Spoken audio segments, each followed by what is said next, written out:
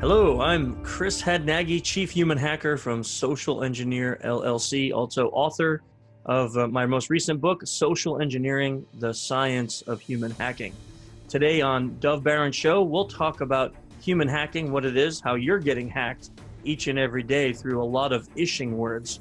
You'll need to stay tuned to find out what those are. Congratulations! You are tuned into Dov Baron's Leadership and Loyalty Show, the #1 podcast for Fortune 500 executives and those who are dedicated to creating a quantum leap in leadership. Your host, Dov Baron, is the founder of FullMontyLeadership.com. He's an executive mentor to leaders like you, a contributing writer for Entrepreneur Magazine, CEO World, and he's been featured on CNN, Fox, CBS, and many other notable sites. Dov Baron is an international business speaker who was named by Inc. magazine as one of the top 100 leadership speakers to hire. Now, over to Dov Baron. Welcome, dear friends, fans, and fellow aficionados of leadership excellence. Thank you for joining us on this episode of Dov Baron's Leadership and Loyalty Tips for Executives, part of the Full Monty interview series. I'm your host and founder of Full Monty Leadership, Dov Baron. I'm here to assist you tapping into your deep greatness so you can reach that next level of clarity, focus, purpose, and profit in your business, your life, and your leadership impact. Today, we're going to take an in-depth look at the crossover of social engineering and cybersecurity. Remember, you can chat about this episode or any episode of our shows on Facebook now in our private group, which is Dov Baron's Leadership and Loyalty Podcast. Get yourself over there. If you're a new viewer, new listener, thank you for joining us. Strap yourself in. We're about to go full Monty. Remember, you can find us on iTunes, Spotify, iHeartRadio, or wherever you tune into podcasts. We also need your help in staying relevant. So please get yourself over to iTunes, rate, review, and subscribe to the show. When you do, please get back on that Facebook page, Leadership and Loyalty Tips for Executives, Dov Baron, and tell us so that we can give you a shout out on the live show. You can also catch us on traditional radio stations across the United States every Monday and Thursday, all the way from Philadelphia to Georgia. And if you are a regular listener, I want to thank you, big thank you to you for making us the #1 podcast globally for Fortune 500 listeners, and with a potential reach of 2.5 to 4 million listeners for every show. We're honored and grateful to be cited by Inc.com as the #1 podcast to make you a better leader. And by the way, you can also listen to us through Google Home and Alexa. Just simply say, play Dov Baron podcast. Again, thank you for sharing the show with everybody you know.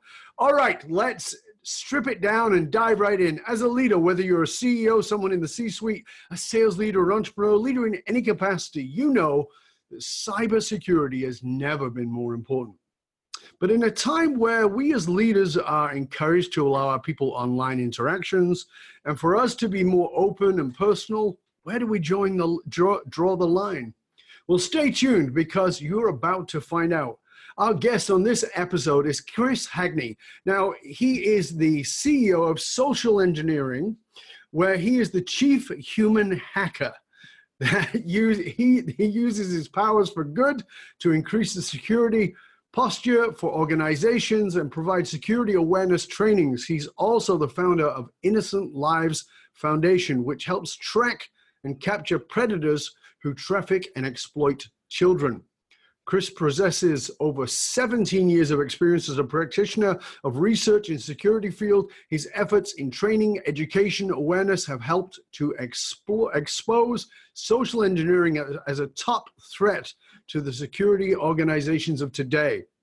Chris specializes in understanding how the malicious attackers exploit human communication and trust to obtain access to information and resources through manipulation and deceit. In addition, he holds certifications as an offensive security certified professional, OSCP, and offensive security wireless professional, OSWP.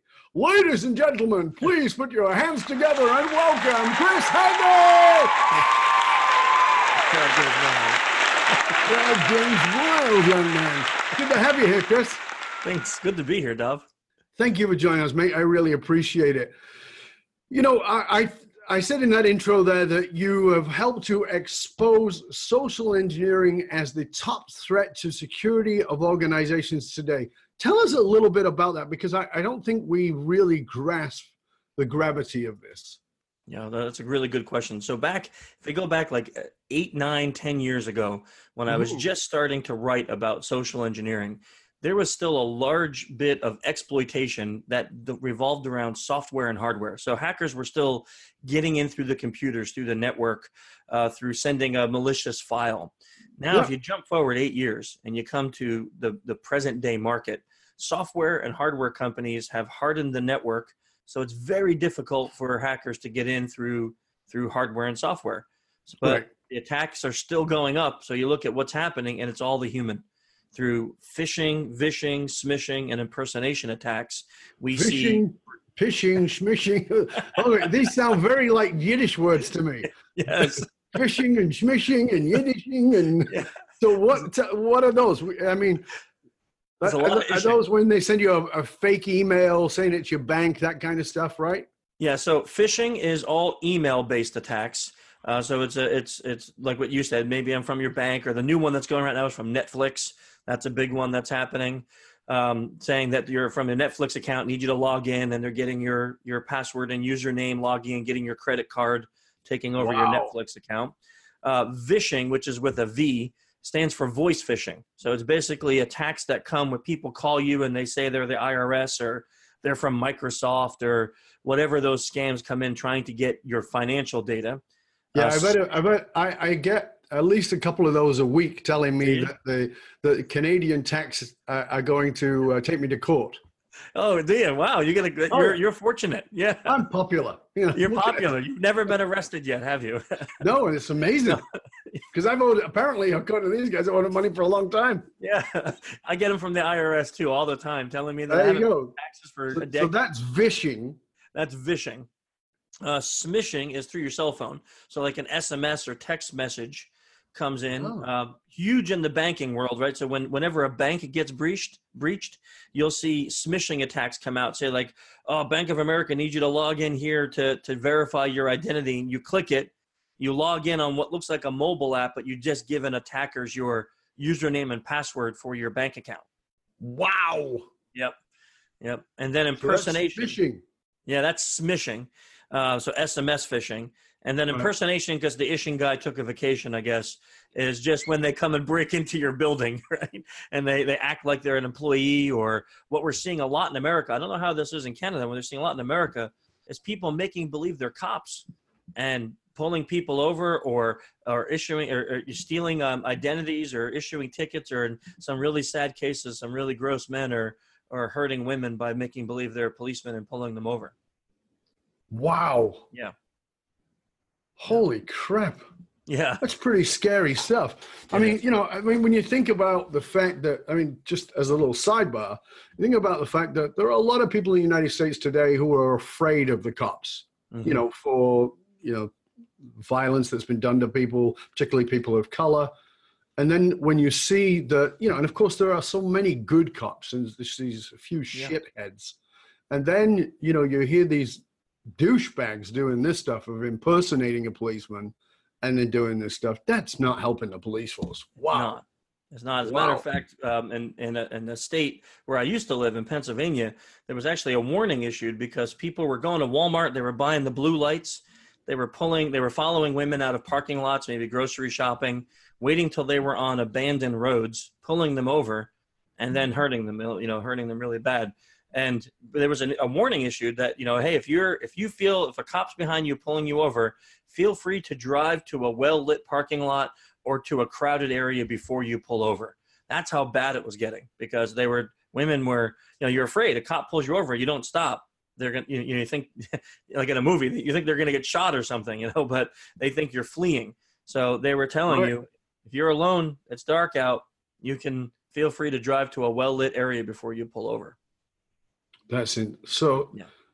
That's something, the things you just said there, what a way to kick off the show. People don't even, we're talking about, I think most of us have had some of the experiences you talked about at first, but now this next level. So how do you help with that, those kinds of things? Yeah, that's so. For example, like for businesses, since we're talking about leadership roles, the biggest thing that's happening right now around the globe is something called BEC scams. So business email compromise scams.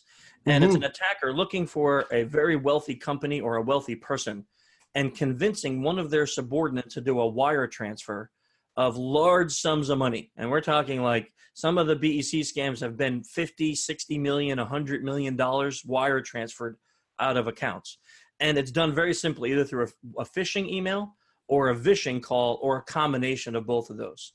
So the way we help is we actually test people's employees. So a company will hire us and they say, hey, we want to see if we're vulnerable to BEC scams. So we'll actually go and we'll phish them. We'll vish them. We'll break in their company. We'll convince one of their people to wire transfer money to an account. But when we do that, we're not the bad guy. So of course we return the money. We give it back to them. We tell them, here's how we did most of it. Most of it, except for maybe a few percentage. I don't know. It got lost in the transfer. Sorry. No, we never do that. Never, ever do that. No, I'm teasing. Not on camera, at least. But, we do all these attacks that the bad guys do, and then we come back and say, hey, here's how it worked. Here's how we did it. So now you can go through and you can fix it by doing 1, 2, 3. Wow. That's amazing. So, I mean, we're on a subject here which is sadly very high in the news factor, and it's, I want to address it. I'm going to say specifically, but then I'm going to go generally because the specifics of it is, and I'm sure Chris, you've been hammered with this, which is the Russian hackers, the potential for the elections we've got, as we record here, we're looking at midterms, those kinds of things. And the sort of backdoor stuff that's done through social media. Can you tell us the relevance of this, particularly with your expertise? Because I think that most people are kind of baffled by this. Sure.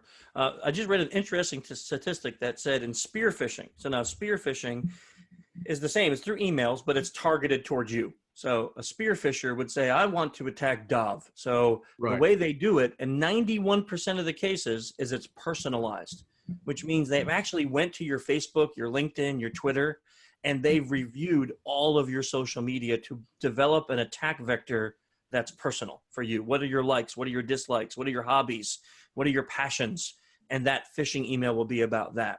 So to answer your question, we look at something like the way hacking could alter a whole election or it could alter a government is because they're looking at what's being said publicly, what's being done on social media, and they're attacking the core of those people that run those organizations. And as soon as they can get a foothold in, they can alter anything. I mean, they can alter the look at what happened. They a couple years ago, I think it was 4 or 5 years ago, a group of hackers hacked the AP, the Associated Press, and they tweeted a bomb went off on the White House from the Associated Press Twitter account. And the stock market dropped billions of dollars the next day because of a false tweet. So they affected the market for 48 hours. They affected the market because of a fake tweet. So you think about that, and that's just we rebounded. It came back. It was not, everything got fixed. But you think of that, like you can alter the way a whole country is run, the way things work out, the way that people perceive something because of social media and the way it gets used and hacking it. So do you think that, there's this two-sided thing here, which is, the security forces of the US, CIA, FBI, et cetera, all say, the Russians hacked to influence the elections and are set up to do it again, and maybe actually are already in progress. And there are a bunch of people saying, if it did happen, it doesn't matter, as in they didn't have any real impact. I want to hear from you as an expert. Do you think it happened, and do you think it matters? Well, I can tell you hands down, every nation state is using hacking as part of warfare right now. It's happening across the board.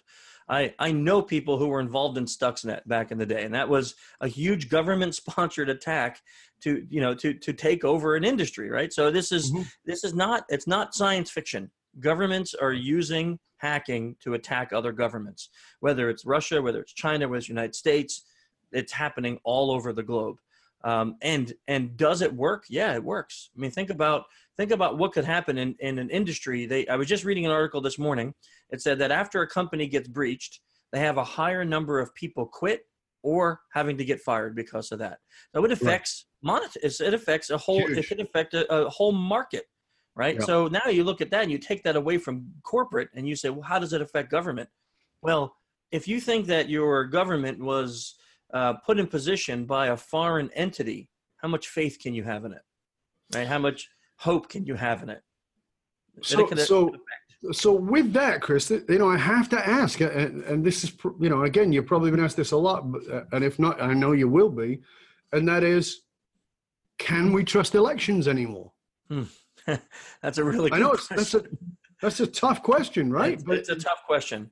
I can't answer that 100%. I really can't. What I can tell you is that there has been a lot of proof that elections have been altered, and that there has been a lot of proof about how Facebook media, right? So I'm just picking on one that's been all over the social media. Facebook media across the board has been altered by fake news, by false media, by putting ads out there.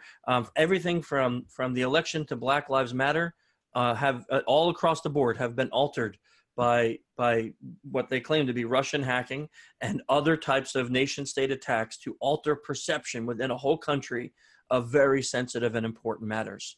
And it's very, yeah, it's very interesting to me because as you and I had discussed this in a previous conversation off air, I've been involved in studying politics and some of the darker side of those things for 30 years.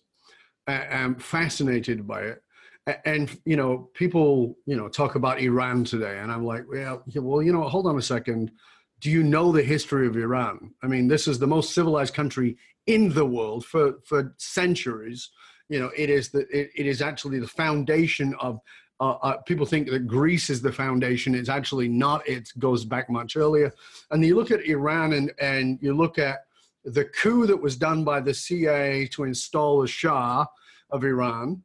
The Iran was incredibly Western, women in miniskirts, all that kinds of things.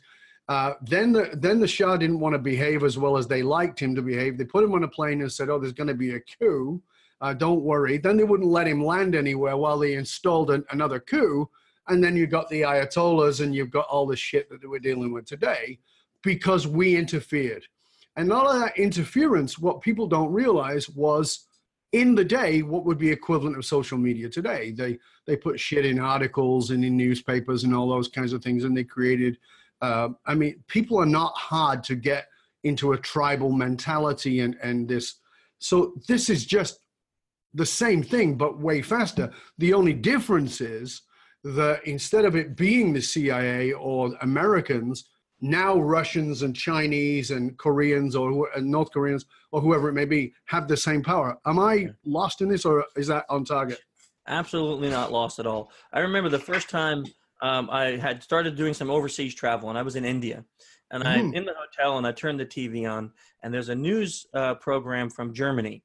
And at the time, George Bush was the president here in the U.S., and there was a group of people in Germany who were riding and burning life-size dolls of George Bush wrapped in American flags, and they were burning them.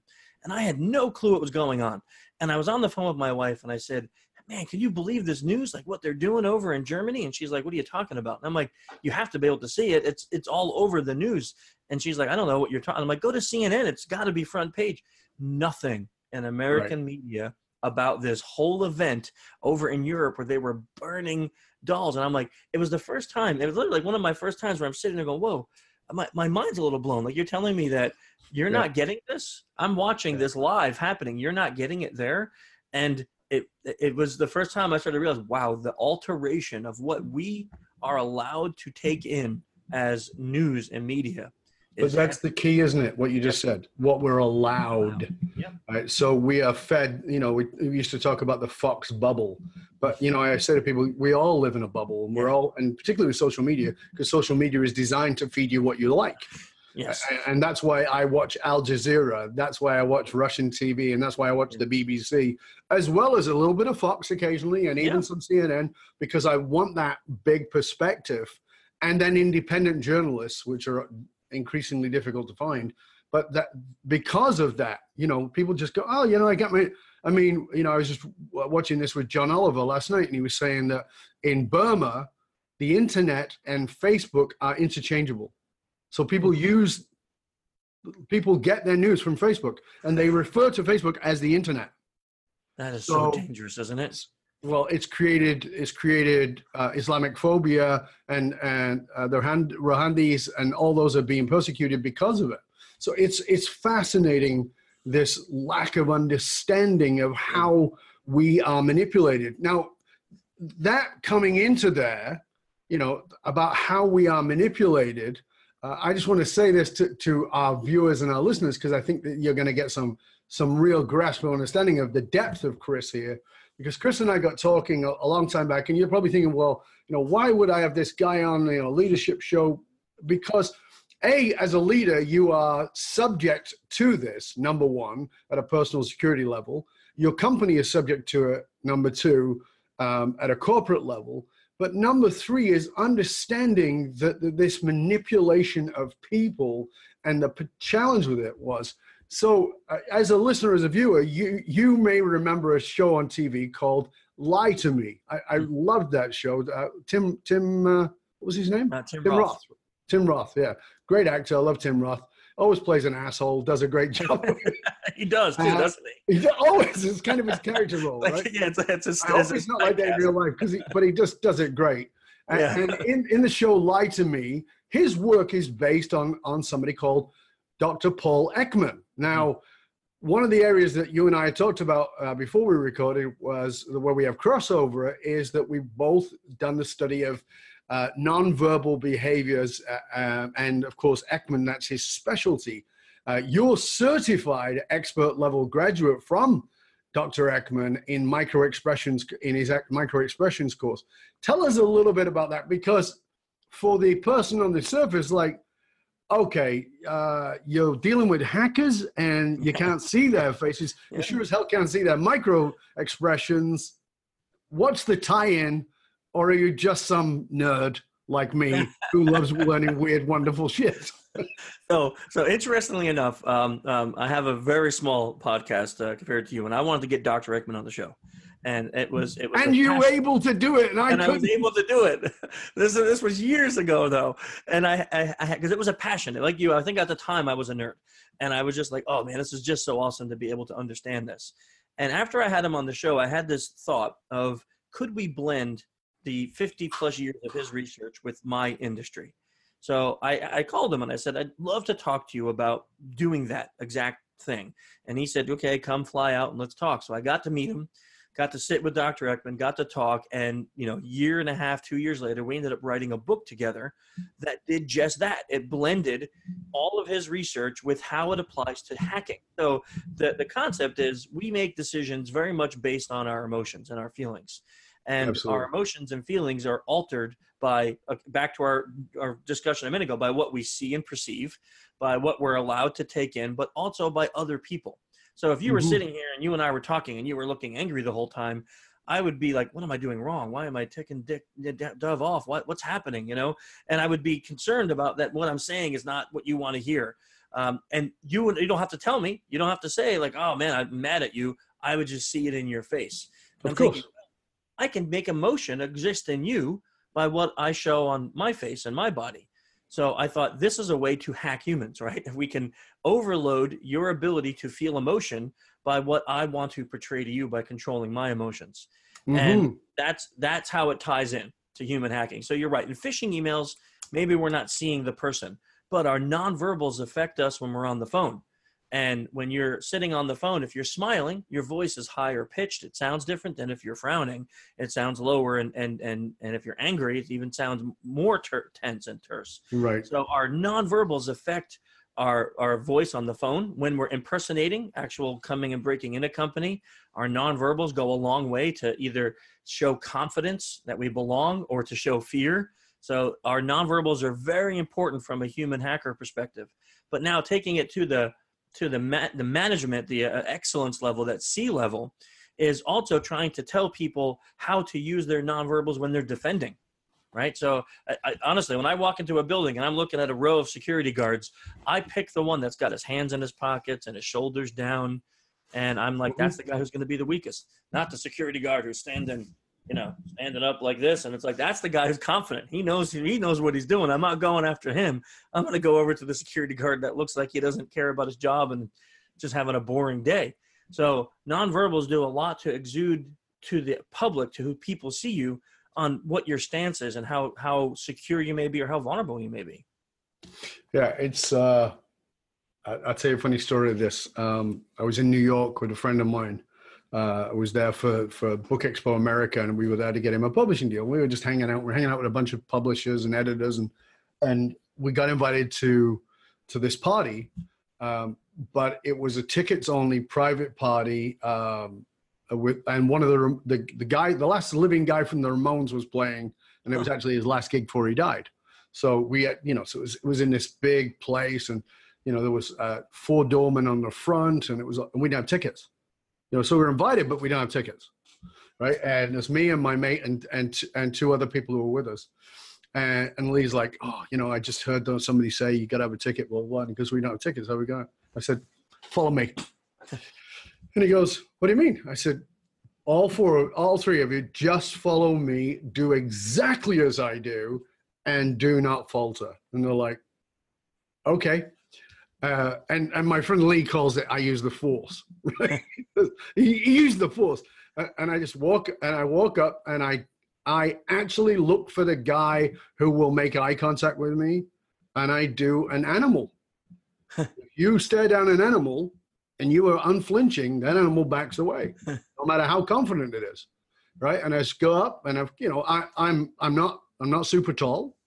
I do have a physique, and I do have a face that kind of looks like you don't want to piss with me, but I just look at him, look him in the eye, give him a smile, give him a nod, and walk in. Yeah. And they walked in right behind me, and they get inside of my mate's like, you use the force. And I go, no, I just paid attention. That's right. And he goes, to what? And it was before I knew anything about all that stuff, right? And I said, to what? And I said, just to know who to go to. Yeah. And actually, I go the other way. You talked about the slump. I go to the strongest, most confident guy. Uh-huh.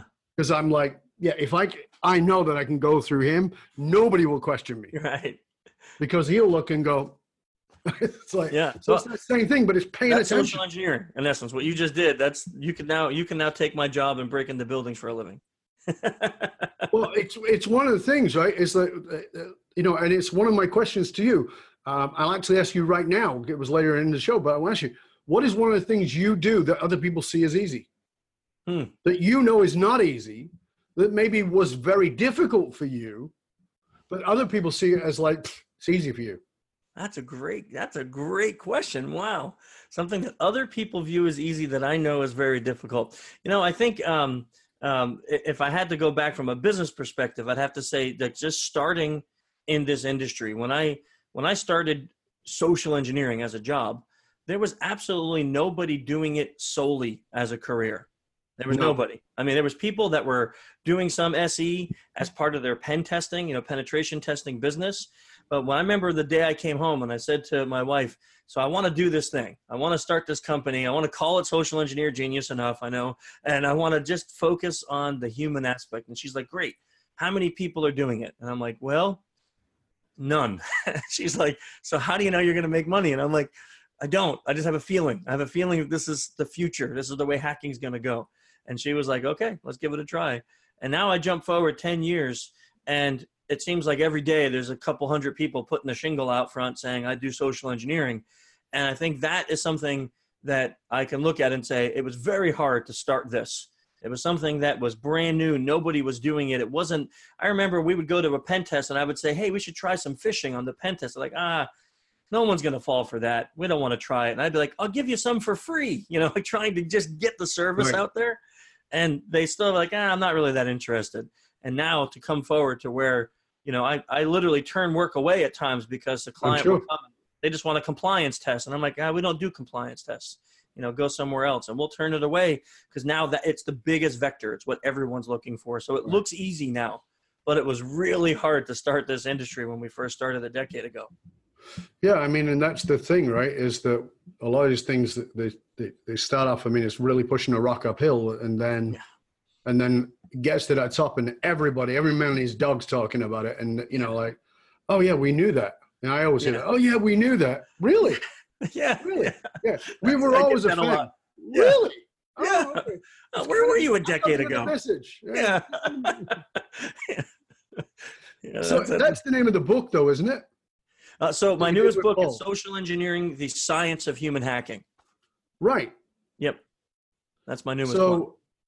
Right. When did that one come up? Oh boy, just July. So it's not even it's like a month and a half old. Okay, very good. Okay, so we have to make sure that everybody knows about that. Where can people find out about that book?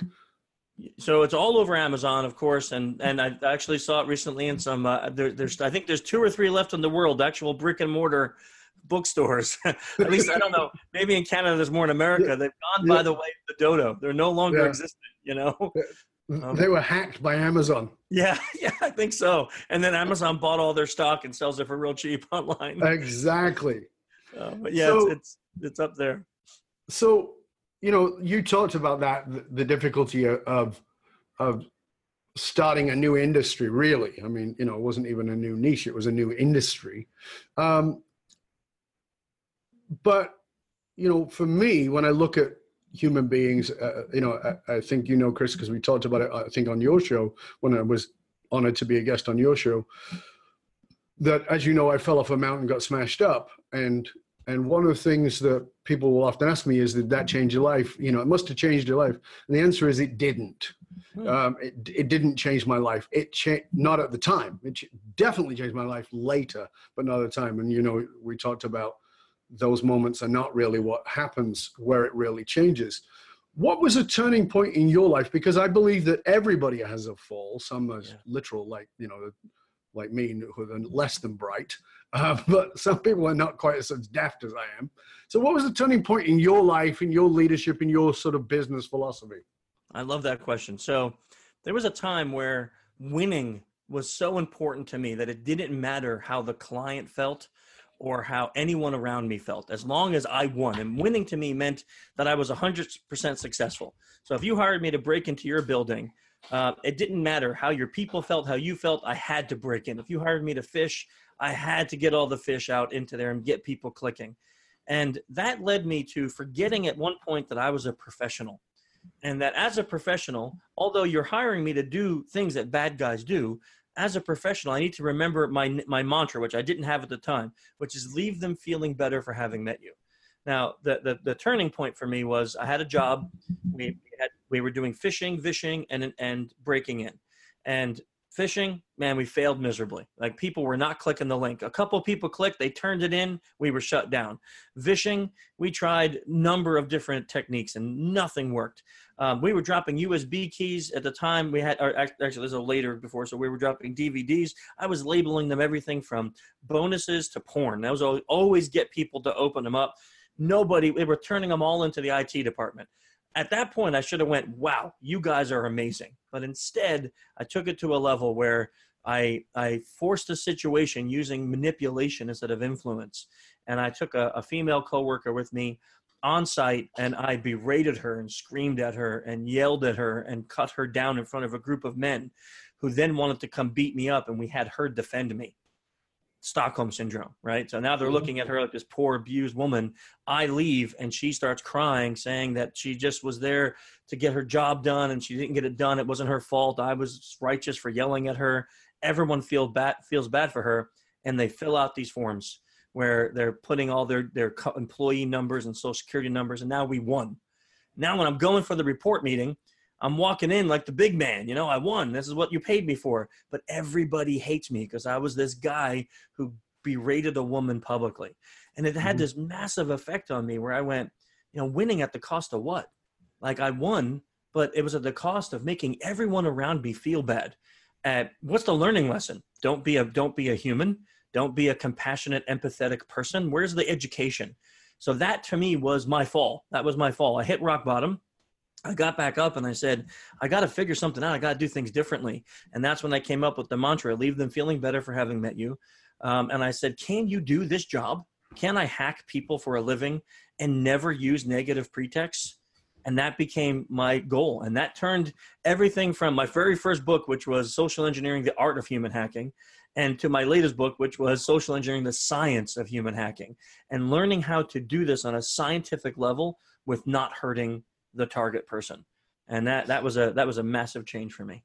You know, that's fascinating for me. You know, you and I had talked about my work, and that, you know, the idea, I think that the idea of soft skills is a really stupid idea. And I make no bones about that, because if we don't have those skills, we don't have anything, and everything goes down the toilet. But you're in an industry where you kind of have to have them feel bad, right? You know, like they got to kind of get the potential negative consequences of not hiring you or someone like you to understand their security systems. So it's fascinating to me how you were able to do that. How do you sell? Because, I mean, again, my perception, you kind of have to sell fear. You know, either clear the shit up, or the Russian government are going to be running the U.S., you know, the White House. Yeah. Clean this shit up, or they're going to be running Congress. You know, clean this stuff up, or else they're going to be hacking your bank account in your company and sending $50 million to a Nigerian prince. You know, it seems to be fear-based. Mm-hmm. Tell me how you get around that, Chris. Yeah, I love it. It's very interesting. So let me give you two scenarios. So let's say, again, I'm going to go back. You hired me to break into your building.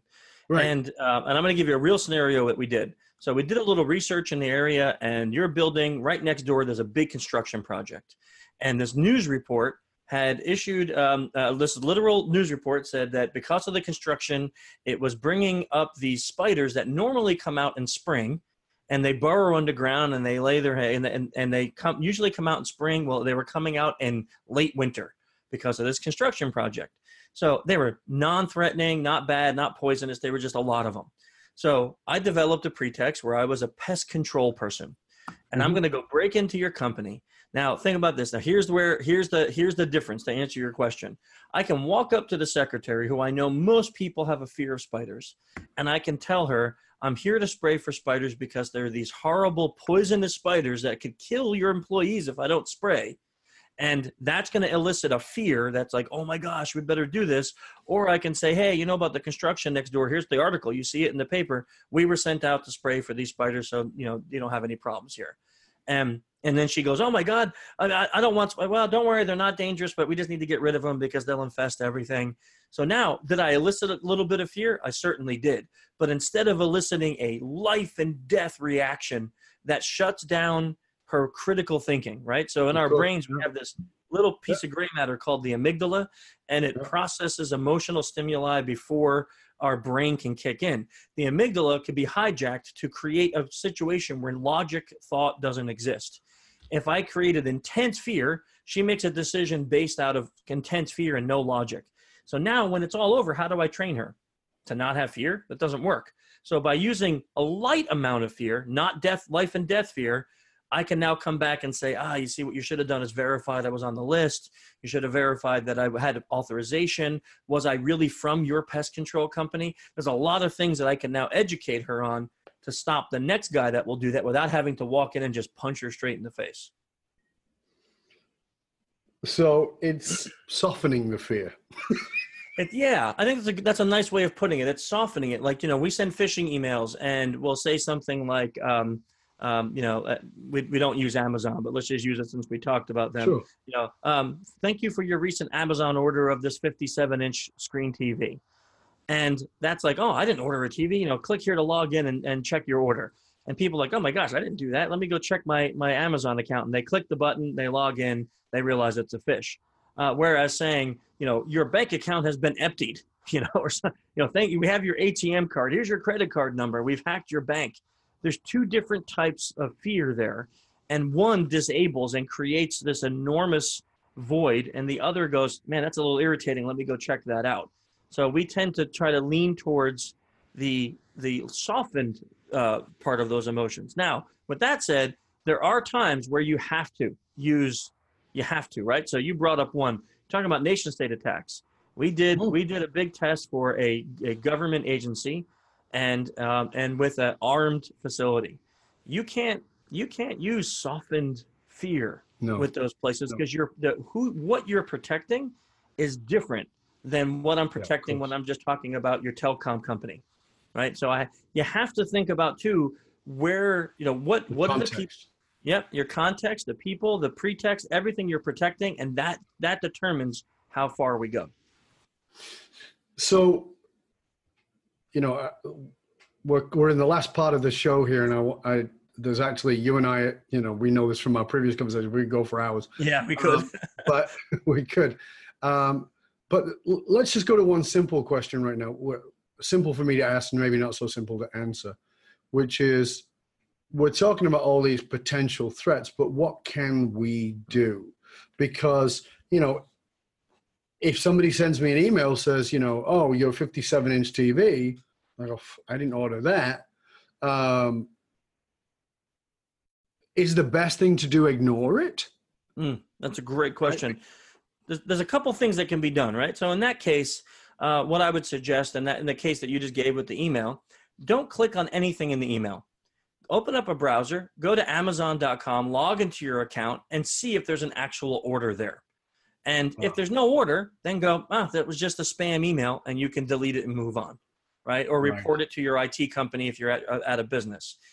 In the case of where you're being approached by someone, and maybe you have to make a decision quickly, I tell people that, and Daniel Goleman in his book about emotional intelligence that talks about amygdala hijacking, he brings up just a short pause, something as quick as 20 or 30 seconds, which may seem forever, allows your brain to stop thinking emotionally and return back to critical thinking. And sometimes people just need to step away from the email, or put the call on hold, or step away from the front desk and say, excuse me, yes, I'll be right back. Let that emotion go away so they can critically think about what the next step is. That one thing alone could make all the difference. And we tell people education and critical thinking are two of the biggest things to combat cyber attacks and social engineering attacks. Yeah, and I want to give everybody a tip on it too, because when that stress happens, as you said, the amygdala gets hijacked. 27% of the blood flow to the frontal lobe, which is a cognitive thinking, stops. So you're 27% dumber in those situations. Not you, me, all of us, right? Yes. So one of the key things you can do, and is to remove eye contact if it's a physical person, is to remove eye contact because of social pressure, we feel we're being rude. So as you just said, excuse me, I just got to go in the back for something.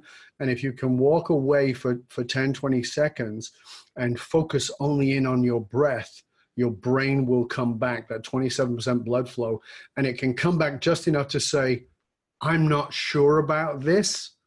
I have to check.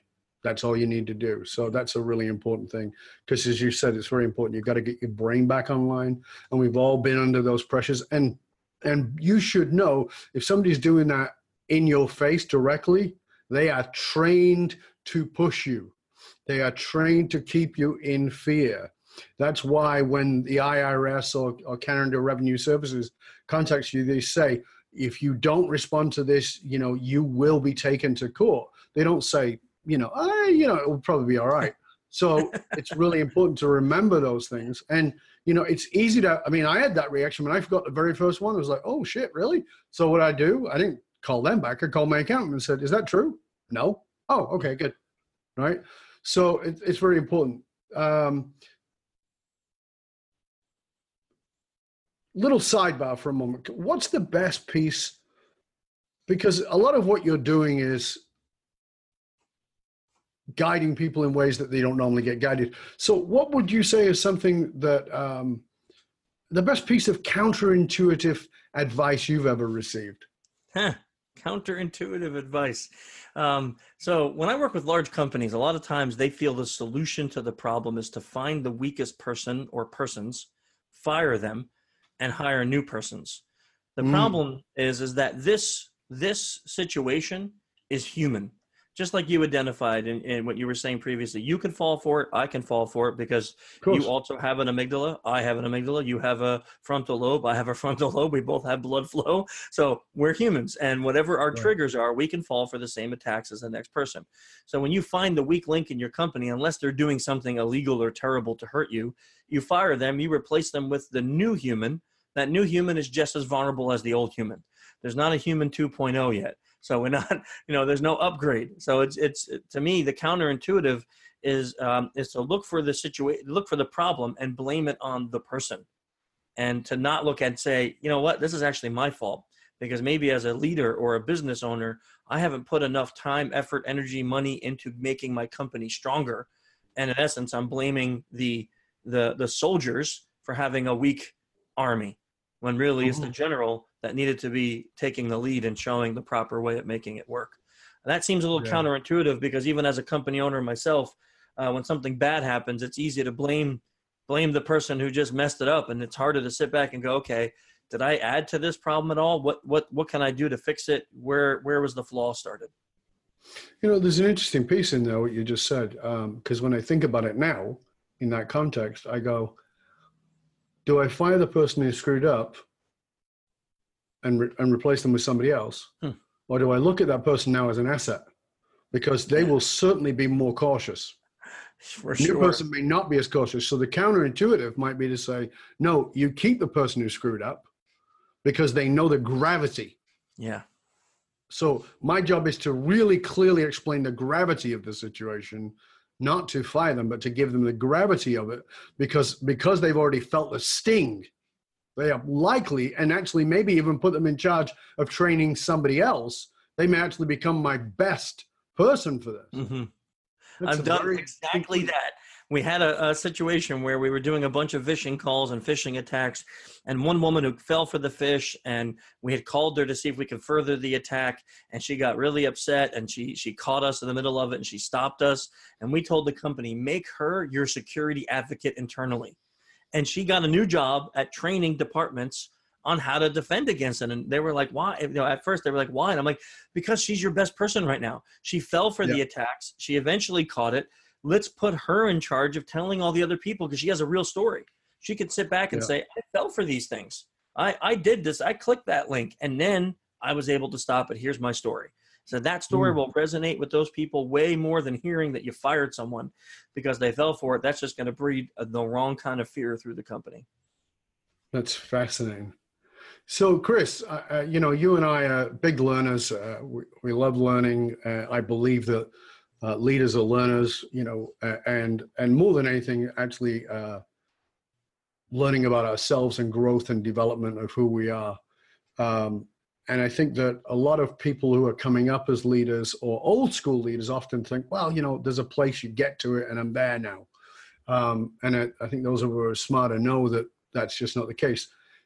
I always want to encourage people, our viewers, our listeners, to grasp that learning and continuing to learn is important. What is one thing that you're still working on in yourself, in your leadership, in your growth, and in your company? Mm-hmm. Yeah. So I'm big into something called DISC, which is a communication profiling tool. It tells us how we like to communicate with other people and how we like to be communicated with. And my profile is very high D and then secondary I, which means I'm a very direct communicator that can also be outgoing and humorous and persuasive and things like that, which fits my job really, really well. But under stress, my communication profile turns almost into what my employees call the Incredible Hulk. Where I just smash everything in my path and, clean up the mess later. And for me, what I'm working on is learning to recognize when that communication profile is becoming too aggressive and learning to temper it back and to use the strengths of it. I had a great friend that used to say, exploit the strengths and train the weakness. And that's been a mantra of mine recently, is to look at that communication profile for myself. How can I exploit those strengths, and how can I train my weaknesses? So that's something I've been working on quite a bit lately. Very cool. Yeah, I'm a great believer. What I talk to everybody about is, if you take a coin and it goes up as heads and comes down as tails, it's not two separate coins. It's the two sides of the same coin, and therefore every blessing is a curse and every curse is a blessing. You just have to pay attention to when it's which. So as a direct communicator like you, I'm a direct communicator. I like that about myself. I enjoy that about myself. I don't bullshit people, and I'm very playful and all those kinds of things. But when I'm pissed off, that can be like kind of threatening, particularly with ditch face, right? So it can same be thing. I got the same problem. Right. So, resting asshole face, not so good. That's mine, not yours. So, me too. So it's very interesting that to know those things about ourselves. It's vital for us. So tell us, what's a guilty pleasure for Chris? Wow. Whiskey. Whiskey. I love whiskey. So I've been to Scotland 3 or 4 times. Every time we go, I go as a family. We pick a region and we rent a car and we just drive and we just visit. We visit the woods, the distilleries, the ocean, but we always stop at as many distilleries as we can stop at. And that's just it's a guilty pleasure. I love whiskey. I love the country, Scotland, where it originated from. So it's, I would say that's probably my biggest one. That's very interesting. Have you tried any of the award-winning Japanese whiskeys? Yes. As a matter of fact, looking over at my shelf here, I have 5 or 6 sitting right there. Yeah, I actually don't drink whiskey. I'm not a whiskey fan. Mine's añejo tequila. And I like, but, very specific sipping tequilas, etc. Yes. And I've gotten many of my Scotch friends over onto tequila because they're like, this is good. Yeah. Right? But a friend of mine who I did that to him, he's like, well, you got to try this. I'm like, what is it? He goes, it's Japanese whiskey. I'm like, come on. You mean it's like a sake? He's like, no, it's Japanese whiskey. No. Yeah. He goes, it's won all these awards. I was like, oh my God, this is actually good. I actually like this. So when I go to his place, I have Japanese, I don't know what it is. I can't remember the names, but he's actually given me a few. And he brings them back when he goes there on business, and they're extraordinary. Japanese are amazing at what they did. So if you look back at the history, one of the first original distilleries in Japan, they actually sent a Japanese guy to Scotland. He ended up living there for a couple decades, married a Scottish woman, worked under one of the great Scotch makers, learned the whole process, came back to Japan, and started just perfecting. That's what Japanese do with everything. They take something that's a process and they perfect it. And every bottle of their whiskey it is amazing. It's sweet. It's some of it's smoky. It could have so many profiles. Yeah, beautiful stuff. And you were right. Some of the award-winning stuff could be quite expensive too, but really nice. Oh yeah. It is. Well, thank you for sharing that with us. Yeah, not a problem. As we close up, as we finish, give our listeners, our viewers, a single piece of practical advice that they can put in action that really are going to allow them to really get what it is you've been sharing with us today, to really have them take it home, put it in action in preferably in the next 24 hours, but certainly in the next few days. Sure. So from a business perspective, whenever you feel emotional about any interaction, so you get an email and it triggers an emotion. You get a phone call, it triggers an emotion. You meet a person, it triggers an emotion. You look at your text message, triggers an emotion. Do exactly what you and I talked about. Stop looking at whatever it is. So if it's a person, remove eye contact. If it's the email or text, remove that. Put the call on hold and take 10 to 30 seconds to just pause. And if you do that, I guarantee you will see a massive reduction in how vulnerable you are to attack. It's such a simple thing that most people go, it can't work. It seems so stupid. And then a lot of people also go, yeah, but we're so busy. I don't know if I have 20 or 30 seconds every time I feel emotional. Well, I guarantee you the cleanup from getting hacked will take way longer than the 20 or 30 seconds you need in order to return to critical thinking and save yourself from a breach. You know what? That is such simple and powerful and practical advice. And by the way, we're talking about hacking and phishing and smishing and smushing and schmoozing and all those kinds of things. But let me just tell you, use that technique with your partner. When your beloved pisses you off, your mom told you, count to 10 Yep. before you open your big fat mouth and say something stupid. Well, it's the same rule. Yes. It works. It works so good. Shut up. Shut up. And just get yourself away. Yeah. And that's all it takes. Be willing to say, I want to talk about that, but I just got to go pee. Yeah. That's what you have to say. I want to talk about that, but I just got to go pee. Go in the bathroom. If you don't need to pee, run the water, Right. look in the mirror, and breathe. Come back 10, 15 seconds later, and guess what? You won't be getting divorced. Yeah. I love But it. if Or you in a keep big, letting your lips flap, you might end up in a court. yeah. Great advice. It's been This is great how- having you here, Chris. The It really Carriage has. and Marriage podcast. Exactly. That's what it is. Please tell our viewers, our listeners, where they can find out more about you, about the book, about all the things that you're doing, Chris. Okay, so I have a bunch of websites. I have social-engineer.com, which is our corporate site. I have the social-engineer.org, which is a bunch of free things like a newsletter, podcast, framework. And then our Innocent Lives project is at innocentlivesfoundation.org, which you can find out information about basically everything that I'm doing from one of those three websites. Fantastic. Thank you, sir. That's awesome. I'm just going to make sure we've got the other one down there as well. That's great. Well, we will post those for you. We'll share those on the show notes pages for everybody. Chris, it has been an absolute pleasure and honor having you here, mate. I really enjoyed it. And I want to thank you for having me on your show. That was a joy too. Thank you so much. Great stuff. And I'm sure that you and I will have lots more to talk about as time goes by. Thank you. Thank you, Dov. And you, dear listener, remember, dear viewer, remember that you can now chat about the show that you've been listening to or any past episodes by going to our Facebook page. Just go to the Dov Baron Leadership and Loyalty Podcast.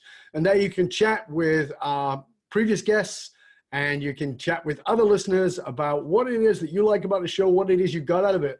Because remember, the information's with the hole in the donut. Put it in application. And remember, the research consistently shows that one of the biggest challenges facing the most successful companies can be somewhat counterintuitive. These fast-growing companies often hit a point where they realize that they are spending a fortune attracting, training, and developing talent, only to have them leave at an alarming rate. If you're sick of investing in training and developing your talent, only having them leave before you get your ROI, then come talk to us at fullmontyleadership.com, where we provide the essential leadership skills to rekindle and amplify the hidden loyalty assets inside of your organization by tapping into purpose. fullmontyleadership.com, providing you with the concrete soft skills to get you and your organization to the top and keep you there. Why? Because you can't outsource authenticity. And also remember to stop by the Matrix, matrix.fullmontyleadership.com. You don't need the www. Just go to matrix.fullmontyleadership.com and get your Matrix self-assessment tool. It'll test you in the 5 areas of leadership so you can see where your real strengths are and what it is you need to build up on. Remember, you can also find us on Google Play and on Alexa by simply saying, play Dov Baron Podcast. Thank you for sharing the show with everybody you know. Till next time. Get yourself over to Amazon, not Amazon, but iTunes, and rate and review the show. We really appreciate that. We love it when you do that. Until next time, this is Dov Baron saying, stay curious, my friend. Stay curious about you and your social engineering. How are you being manipulated, fished, schmished, and schmooshed? And really remember, what it takes is about 10 seconds to bring your brain back online. This was a great show with Chris, and I want you to take action on what it is. I'm Dov Baron. I'm here to assist you tapping into your deep greatness to reach that next level of clarity, focus, purpose, and profit in your business, your life, and your leadership impact. And I am out.